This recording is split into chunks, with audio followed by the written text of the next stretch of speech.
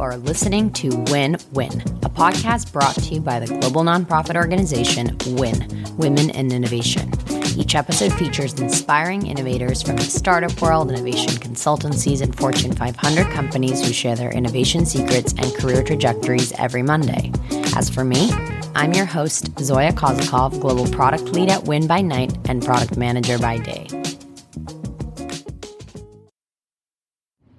Hello, everyone, and welcome back to another week and episode of the Win Win podcast. Even though it is January 10th, I feel like I didn't really address the new year in last week's episode, so I do hope that everyone kicked off 2022 healthy, happy, and all of that good stuff, despite it officially being too late to wish everybody a happy new year. I am not going to lie, it's definitely feeling a little bit like Groundhog Day here in New York City. My office is back to being remote for the month, and so I'm just personally looking forward to hopefully returning to more of a routine soon. But of course, everything is so up in the air, we will just have to wait and see.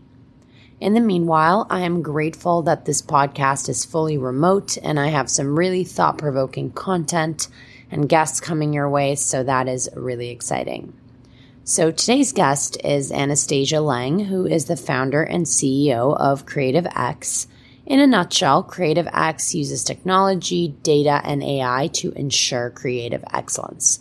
And what that actually means is anything from ensuring that your content is up to creative best practices, to making sure that's meeting your brand guidelines, to compliance, and even representation of different ages and genders, and how your creative is portraying them and how frequently. This is such a fascinating conversation, which really turns the notion of data versus creative on its head. And Anastasia's founder story is really inspiring too. She started CreativeX after shutting down her previous startup, Hatch, as well as spending 5 years at Google. So with that, let's dive right into the episode and Anastasia's story. Hi, Anastasia. Welcome to the Win Win podcast. Hi. Glad we finally made this work. I know. I'm so excited. And you are the busiest woman on earth. So thank you so much for being here. So when we first spoke, I was really intrigued by your product, CreativeX, which really takes something as personal and intuitive as creative decisions and uses data and AI for decision making. So I think before we get into all of that good stuff about your trajectory and everything, my first question is, would you define yourself as a creative, and what has the role of creativity been in your trajectory thus far? It's an interesting question because if you'd asked me before if I saw myself as a creative, I would definitely say no. And I think it's because, sort of socially and historically, people have been pegged into one of two camps. You're either analytical or you're creative. And for better or worse, I always sort of saw myself as being in that analytical camp. And only recently have I started to come to the conclusion that actually you can be an analytical creative or a creative analyst, and these things don't have to be separate. And basically, I've come to find that, even some of the things which I've traditionally considered these kind of data-driven analytical things are actually things that involve a lot of creativity. So I think calling myself creative is a bit like calling myself an entrepreneur or an innovator. It's only a title that someone else can give you. I hope I am creative. I guess more than anything, I hope other people see me as being creative. Interesting. I want to double tap into that a little bit. You said entrepreneur is just a title that somebody else can give you. Are you not an entrepreneur? Well, I think, an entrepreneur is, the way I've always understood the title is that it's someone who is innovating, breaking new ground, et cetera. And I think it's not just a question of founding a company, right? You're not just sort of a business owner, which is a factual statement. You're someone who's redefining things, who's doing something new for the first time. And I've always considered that as something that ultimately is up to the perception of others. That's so interesting. I do think, in the world of Forbes 30 under 30 and, Fortune 500, and I think so many people are quick to say, I'm a CEO, I'm a founder, I'm an entrepreneur, because these are titles that, as you're saying, are merit-based, but oftentimes it's just another loop to add in your belt is what I feel like. So I think It's really interesting. Yes, I have this, the marketing team makes fun of me a little bit because I have an issue with the term thought leadership. And sometimes they'll say things like, we're going to put thought leadership content. And I'm like, only other people can describe it as being thought leadership, right? Like that is something that other people can describe to it. So I personally take beef with that content. It's similar to the term influencer, right? It is something that other people can ascribe to, but I don't know how objectively people can ascribe it to themselves. So I find that really interesting because I do think that as you move forward in your career trajectory, and today you technically, in my opinion at least, are an entrepreneur and you're a founder and CEO. But, before that, you did spend 5 years of your career in Google and product marketing and new business development. And, really curious to hear about your time in Google, specifically diving into the 20% initiative. So for those that don't know, Google has, kind of a policy that people can work on their side projects. And a lot of those things are really where the greatest ideas or entrepreneurship really comes out. So just curious about your time at Google. Did you have the ability to kind of work on side projects while you were there? I did, although the joke at Google was it was not 20%, it was the 120% project because you were still expected to do your full-time job, but you somehow had to find an additional 20%. And I have an amazing experience with the 20% project because actually my 20% project became my full-time job and arguably was what catapulted my career at Google, which is when I joined Google, I was placed on one of the monetization teams, the teams that worked on developing Google's ad product. And there was a very small team at the time who was working on monetizing what was the largest deal Google had signed in those days, which was the MySpace partnership. Remember that, MySpace? I love it. I think it was $1 billion deal at the time. And it was about, how do we use Google technology to help MySpace monetize its inventory? And long story short, it was a very difficult deal for Google to monetize. And so no one was sort of working on it, right?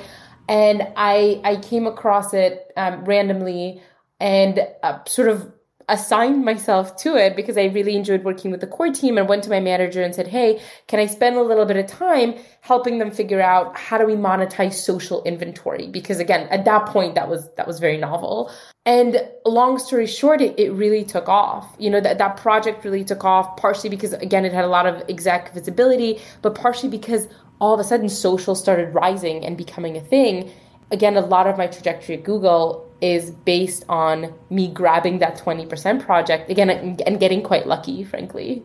Yeah. And I think a lot of the times, I know you mentioned that it's 120%, but a lot of the times we go through our day jobs just focusing on, getting the job done. That's what we're there and paid for. With this emphasis on, hey, work on something on the side, find new ways to stretch yourselves or insert yourselves into white spaces. Did the idea of entrepreneurship come up then, or was that something that was always prevalent or only by the time you left? No, I in many ways would call myself, an accidental founder, an accidental CEO.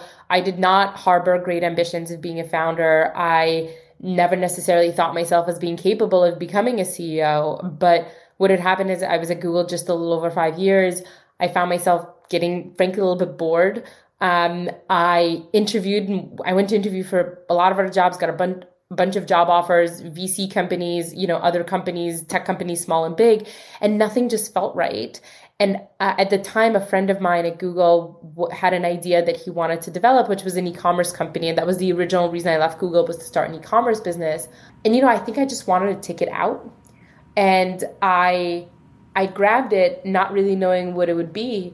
I have a habit of, my mother always used to describe it as I was one of the kind of kids that ran into the unknown. But once I'm in it, I do everything I can to make it work. So, and the reason why I think it's important to talk about that is there are probably lots of great CEOs out there who don't see themselves as CEOs, but that doesn't necessarily mean they're not capable of it. So, Yeah, I agree. And I also think there's a question of people talk about being risk averse or not risk averse. And I do want to dive into that a little bit. But also it's about saying that I can take this chance on myself. And taking a chance on myself is equivalent to taking a chance on another company, right? And so I guess I'm curious for you though, right? When you come out of a company like Google and 5 years at a company like Google or Amazon or Facebook or Netflix, right? There is a level of confidence that I can imagine you would have saying like, I'll be okay no matter what. I'm not going to be unemployed. Was that a consideration for you, or would you recommend that people maybe start out with something more stable to help them make that leap? I don't know. I'm trying to think back now to how I felt at the time. So, I when I first took the leap, I think I was in my mid to late 20s. Mm-hmm. And there's certainly, and I went, by the way, I'm the kind of person when I will go and talk to a lot of people, get a lot of different inputs, and then just sort of make a decision. But I'm very much an information gatherer. And I remember going and talking to people who'd either made the jump or thought about making the jump. And their feedback was, there's a time in your life where the risk is a little bit lower. You don't have a mortgage, you don't have kids, you don't really have that many expenses. And from that point of view, I think having had a couple of years at Google, where more than anything, I had, a little bit of savings that I could use so I could start the company, and we bootstrapped the company for a couple of years because we couldn't get investment. And so certainly from that point of view, having the experience really helps. But look, the flip side is there are people who were sort of born with that entrepreneurial mindset and do it from day one, and they can be just as successful. Yeah, 100%. And I have friends who have never taken an internship and just like dive deep into a certain industry and listen, they're killing it. So yeah, no, I hear that.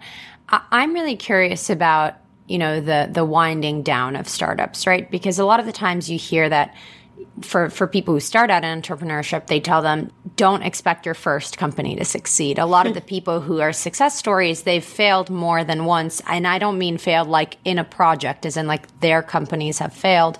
You started CreativeX in August of 2015, but you were still kind of involved with Hatch until 2017. So really curious about the ramping down period and how you knew to pull the trigger and say, I've got to move on when you are a co-founder. Yeah, so at that point, I had been, my co-founder had left a couple years before. He realized sort of a year in that his passions lay elsewhere. And I was trying to make it work, right? And what had happened was we were trying to figure out how to drive demand for Hatch, and just nothing was working for us. And I started noticing that, imagery and video was really important, and toying around with what eventually ended up becoming CreativeX. But we initially weren't thinking of that technology as a new business. We were literally trying to do those things to make the e-com business work. I felt a lot of pressure to make it work because all my old managers at Google were investors in the company. And so, the reality is we never sort of really wound Hatch down until the very, very end. Because when the CreativeX technology we were building basically started to save Hatch and the revenue we were generating started to go up, I went to fundraise, and a number of investors who took a little bit of a deeper look at the business said, like, how are you growing? And what's happening here? So we'd explain the things we were doing, and they said, oh, you should do that instead. And we were actually much more excited about that because, a lot of us came from an analytics heavy world. And so what we ended up doing was working on what became CreativeX, and we just kept Hatch running in the background. And it was generating enough revenue, and it was sort of paying its own bill. So we just ran in the background, and I would look at it for a couple of hours every Sunday and like sort of make small tweaks here and there. Got it. And then eventually CreativeX started growing so fast that Hatch was a distraction in the rearview mirror.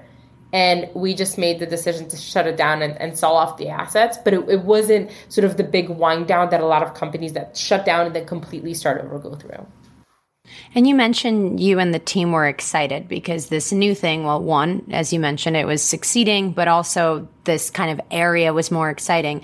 But I can imagine if, especially investors who are not as involved on the day-to-day come to you and they tell you, do this or do that, there's definitely an element of, this is your company and your baby. How do you think you were able to actually put your personal feelings aside and listen to that good advice? And what was that experience like for you?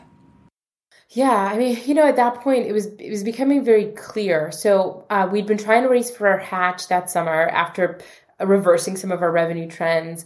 I'd had, I want to say, over 100 different investor meetings, which ended up with 100 different no's, all of a really similar variety, right? Which was, we like you, we really love your team, but we sort of hate what you're building and we hate the space you're in. Right.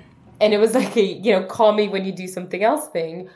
And we were running out of money. We had about $7,000 in our bank account. And so I had a couple of meetings lined up in San Francisco, and they were sort of the last meetings we had in the books, And I still remember this very vividly because it is a very kind of pivotal moment in our journey where our CTO and he walked me to Penn Station so I can get on the train to go to New York Airport and fly to San Francisco. And I was like, look, we keep doing the same thing and it's not working. Right. That's madness.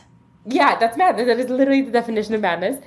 What if I go out there and what if we just say something else? Like, what if we just try talking about how we saved Hatch rather than Hatch itself? And at that point, we had nothing else to lose. And so what had happened was we went into those meetings, and I still remember this incredibly vividly. And they said, okay, you come in, there's like a bit of small talk and banter, and they're like, right, tell me about Hatch. And I said, I'm not here to talk about Hatch anymore. I was like, look, Hatch is not working, but I'm going to tell you about is how we got Hatch from sort of nothing to profitable unit economics. And I started, I didn't have a deck. I didn't have a company name. I had nothing. I just had sort of a story, basically. And I flew to San Francisco on a Wednesday night, and I flew back on Saturday morning. And within those 3 days, I got term sheets for a company that didn't yet exist. That's insane. Yeah. And after getting 100 no's, you're like, really? That's all it took. Yeah. But what's crazy to think about in retrospect was that at that point, because we had so little money left, I kind of had to burn the candle on both ends. And I started looking for acquisition offers so that at least the team could have a good landing place. Right. And so we had a couple of acquisition conversations going, again, mostly of the acqui-hire variety. And so I came back to the team in New York and I was like, okay, look, we can either go work at some of these big companies and take a break, or we can start this new company. And I remember at that point, I was exhausted. I personally was like, I hope we take these acquisition offers. Yeah, so, and I go work in the corporations again. Yeah, just like take them. And, I wasn't even thinking myself, I felt so much guilt over the uncertainty and the stress I brought to the team. So... And I said to them, look, like, here's sort of the options. Anything we do, we do together. Right. And I said, why don't you talk about it? I will leave the room. And our CTO stayed in there so you can be very honest about what you want and you don't feel like you're going to offend me or whatnot. And when you're ready for me to come back in, just call me in. And so they stayed there for about an hour and a half. And then they called me in and they were like, look, we can all go work at these big companies if we wanted to. A lot of our team come from big companies and sort of very consciously made the decision to go somewhere smaller. But we all really like working together and we're sort of not ready to give up. And that's how we did it, and part That's of amazing. it was, investors, yes, of course, they saw something that we sort of maybe fully didn't. But a big part of this was the team. I mean, and actually a lot of those people who were there for that conversation are still around today, which is probably the thing I'm proudest of. So that conversation happens. And of course, now, 6.5 years later, you are still here, still going strong. The company is growing more than ever. So let's talk about what really was successful about CreativeX. And going back to our conversation around creativity, you take something that, again, a lot of people would say is intuitive and kind of maybe woo-woo, and you kind of create infrastructure, frameworks, AI around it. So talk to me all about that. Yeah, I think the big insight that we had at the time was that more and more of the way we were communicating was visual, and yet there was very little data to help us understand what were we saying and what was working and what wasn't. And what had happened also was, we went through this huge content proliferation cycle where all of a sudden Instagram and Pinterest and YouTube and TikTok and display and all of a sudden everything was visual. And so before, you could probably, if you were running 100 ads or 100 pieces of content, you could look at them and sort of make sense of it. But when you're doing thousands, tens of thousands, hundreds of thousands, it's no longer something you can do. And that was the insight that we'd had when we were back at Hatch.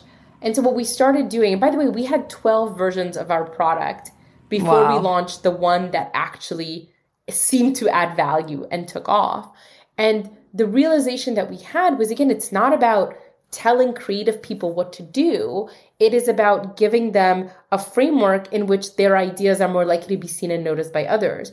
And so the challenge that we heard from a lot of the marketers that we talked to was, we're creating more content than ever before. But as we're scaling up our content, we know the quality is decreasing. And we have no way of automatically figuring out, does this piece of creative do what I need it to do? Is it consistent with my brand? Right? Is it leveraging all the things I've learned that make content successful? Is it set up correctly? Is it taking account that TikTok is a different environment than YouTube? And how you scale that across 100,000 pieces of content was something you needed technology to do. And that was the first product that we launched that really took off, which wasn't about creativity, really. It was a tool to give creative ideas a canvas in which they could thrive. And just, zooming in on that a little bit, I mean, when you think about creative quality, which is, one of the pillars that you use. Yes. I feel like creative quality is incredibly contextual, right? You take a Van Gogh and it's a Van Gogh, right? But if you put it on a display ad, it's probably not going to do what you need it to do or what you want it to do. So talking about creative quality, which is really, as I mentioned, contextual and subjective, frankly, would you say that context is something you account for? Context is definitely something we account for. And for us, the context can be everything, such as the platform that it's on, right? Again, even like YouTube versus TikTok versus Instagram, all different contexts, all different user behaviors, all different consumption moments. The intent of the content you're putting out there, is it to build brand or is it to drive conversion? That is something we can take into account, right? So absolutely we take context into account. I mean, you have to. What we see is that, there are occasionally global truths that we find that are statistically relevant regardless of context. But then there are a lot of things, to your point, that are very much context specific. And you have to take context into account. There's no other way. And I know you mentioned that your platform is, AI driven. It uses AI powered technology. So my not so extensive knowledge of AI is that ultimately it's a set of rules. So somebody puts in those rules, and then the more information that you get based off those rules, the more robust the system becomes. So I guess my question is really, when you started out with building out the technology, how did you determine kind of the recipe and the ingredients that you put into the AI cake? It's a tremendous amount of trial and error that never stops. No system is perfect. There's a lot of misunderstanding about AI as this great, perfect, 100% accurate system. And it is not that. It is nowhere near that. One of our investors used to say, that a lot of companies talk about machine learning, and he would say, there are machines and there's learning, but I'm not sure it's the machines that are learning. And again, I think that's pretty representative of what a lot of startups deal with, but it is trial and error, right? It's like cooking. You put a bunch of things, to your point, in the soup, and then you taste it and you see if it tasted like what you thought it would. And then you continue tweaking the ingredients until you get to a place that it's done. But the problem is you finish one meal and then you have to kind of bake the next, right? And so it's a never ending process. When you're working with a client, take me through an example of like how you really help them innovate. And I'll use the word innovate since I know you don't, but yeah.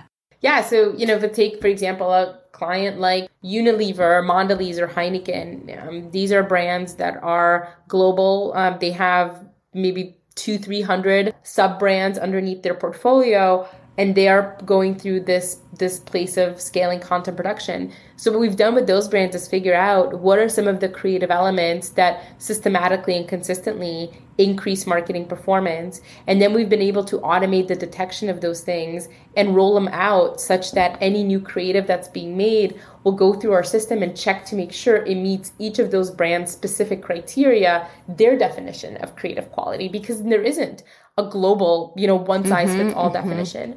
And what we're also able to point out, which is what's led to a lot of cost savings, is where in the organization are we spending the most money on content that doesn't adhere to your standards? Again, remember, these aren't our standards. These are brand-specific standards. Got it. Okay.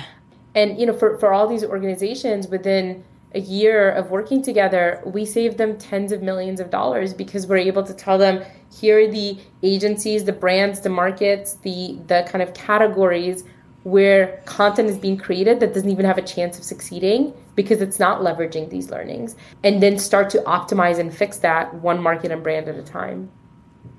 Yeah, absolutely. And I'm definitely biased in asking these questions because I spent 2 years in digital advertising working, on the account management and strategy side. So working with the designers, working with the agencies, and working with the brands, I guess just thinking about my own experience, there are so many checks and balances, right? So even if you add in Creative X, I can imagine that there are a lot of people that have to be kind of bought into this approach to measuring creative and handling content. So what are some of the insights that you've learned working across all those ecosystems?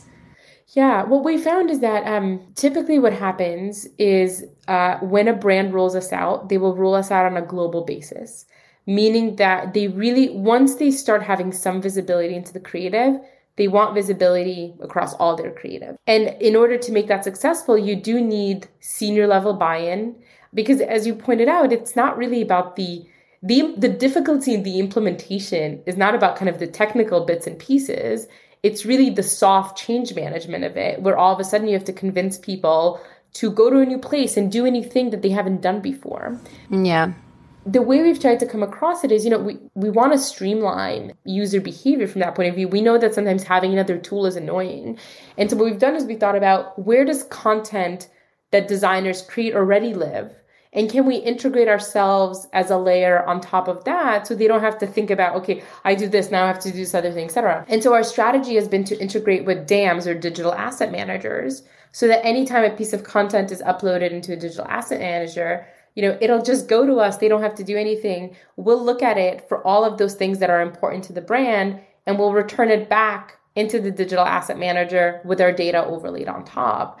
And so it's, it's sort of this layer that sits on top of it that gives them the information they need, helps them make sure that they're producing good content for their brands without giving them additional flows and steps in their work process. Just hearing you talk about all of this, I mean, my question is almost too large for life, but there are so many different bits and pieces to this, and this is a technology product, and, you didn't study computer science in your background. So I guess just curious, how did you go about, one, being a founder of a tech company without the direct, I guess, tech background, and how have you gone about learning all of these different facets of the industry? Yeah, so the tech bit, I've always been surrounded. Everything I've ever done in my sort of professional life has been working with engineers, and I cannot walk the walk, but I can talk the talk.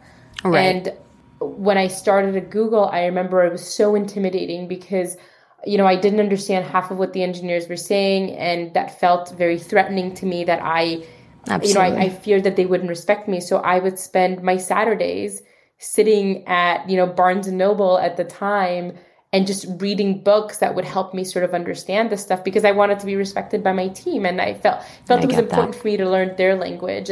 In terms of the building the product itself, one of the things I love about product management is that if you are decent at listening and really listening, you could probably do a really good job. And so I don't think there is this sort of secret sauce or anything that I did that is exceptionally revelationary to anyone.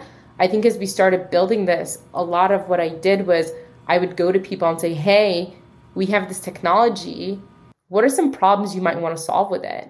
And then you look for patterns in that. And then those, and then you expect, which is why we had 12 versions of a product before we got to one where people were like, yeah, this is the one I really want to pay for. And I want to pay for it annually. And I want to put all my content in it. And we're like, cool, let's do it. And knowing how many different stakeholders you have, whether that is hypothetically a designer and the marketing team and the agencies and the brands, were you able to spend time with the consumers at all? Or how do you go about that, especially in a B2B setting? I do find that it's a little bit harder. Initially, we went after everyone. We threw rocks in a lot of different directions, and then we listened to where we got the loudest echo. And the loudest echo came from the brands. I think what we saw from the agencies was that they wanted to talk to us and parade us around, but then oftentimes they try to cut us out of the conversation. Right. More often than not, they wanted to white label our technology or private label our technology. And we didn't want that. We wanted to be, we wanted to build sort of a brand in the B2B world. And for consumers or the actual users of our product, we didn't actually start looking at that till later, because initially all we did for brands was just look at all their existing content that was running and give them this data. So they were, the buyer and the user were one and the same. And when the brands said, oh my gosh, we have a really big problem, only 20% of our content is meeting the things that we consider important to us, they asked us to build preventative tools that would then get rolled out to all their agency partners and all their marketeers and all of that. And that's when we started sort of noticing that we had two audiences, right? We had the analytics kind of admin users, and then we had the everyday content creator users. And it has been a focus of ours to spend more and more time with them so we understand their problems as well as we understand the problems of the admin of the organization. Yeah, and then I think it totally closes out the loop on like why your standards of creative quality are brand-based and very specific to each company to really account for all those different users. So it's really, really incredible. So I really do want to ask you to look in the crystal ball, because I know I'm very curious about where you're going, where the company's going, and ask you one last innovation question, which is, where do you see yourself and your industry 1 month from now, 1 year from now, and 10 years from now? Myself. So the journey that I am on now is redefining what a good CEO is at this stage of the company as it's growing very quickly. So 1 month from now, where I hope to be is in a place where I will have a clearer sense of what does the CEO of a 50 to 100 person company do and act, and what does good look like for them. For the company, I hope to have our Series B completed. Maybe a month is too aggressive, but 1 to 2 months, let's say, from now. A year from now, I hope to feel good about being the CEO of a 100-person company. A year from now, we should be just over 100 people, and that'll be a completely different challenge for me. And I hope that I will feel like I am doing a good job, because it's a very different job than the job I'm doing now. And if I'm being truthful, I don't know if I can do that job, right? And I guess I just hope that a year from now, I'll feel like, yes, I have, if not mastered, gotten to a place where I am doing well by my team and I'm doing right by my team.